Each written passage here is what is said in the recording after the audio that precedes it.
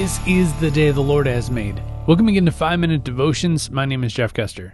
Today we'll be continuing our walk through the book of Acts, and today I'll be reading Acts chapter 28, verses 1 through 10 out of the New Living Translation. Once we were safe on shore, we learned that we were on the island of Malta. The people of the island were very kind to us. It was cold and rainy, so they built a fire on the shore to welcome us. As Paul gathered an armful of sticks and was lying them by the fire, a poisonous snake, driven out by the heat, bit him on the hand. The people of the island saw it hanging from his hand and said to each other, "A murderer, no doubt. Though he escaped the sea, justice will not permit him to live." But Paul shook off the snake into the fire and was unharmed. The people waited for him to swell up or suddenly drop dead. But when they had waited a long time and saw that he wasn't harmed, they changed their minds and decided he was a god. Near the shore where they landed was an estate belonging to Publius, the chief official of the island. He welcomed us and treated us kindly for 3 days. As it happened, Publius' father was ill with fever and dysentery. Paul went in and prayed for him, and laying his hands on him, he healed him. Then all the other sick people on the island came and were healed. As a result, we were showered with honors, and when the time came to sail, people supplied us with everything we would need for the trip. Paul ended up shipwrecked on the island of Malta.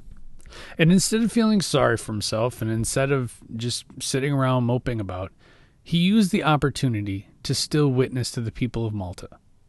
He still taught them about Jesus. He still told them about God's love for them. So what is it in your life that causes you to get shipwrecked? Maybe you find yourself in a job you can't advance in. Maybe you're having trouble in school. Maybe your family life isn't the best. Whatever that looks like, don't think of it as you're banished at this random island in life and nobody can help you. It's about making the best of situations. If it looks bleak at the time, if it looks like, you can't get ahead, you're not making any waves with your family or at school or at work, make the most of those situations. So often these days, people try to, they try to make it ahead in business and in school and whatever they're doing in life in a short amount of time. And if they can't make it in 3, 4, 5 months, they get frustrated. Well, I'm here to tell you that those things are lifelong processes. Those things take years, sometimes decades to get ahead. So if you're feeling trapped, if you're feeling like you can't seem to make waves and make ahead and make gains, understand something.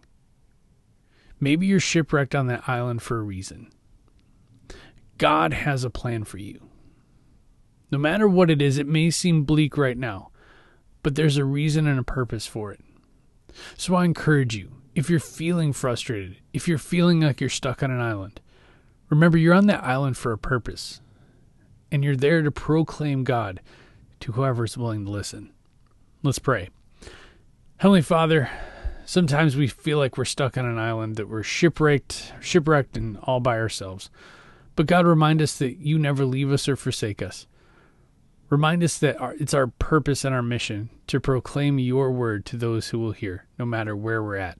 It's in your name we pray. Amen. Remember, you are a loved child of God. And how are you going to echo Christ today? We'll see you tomorrow.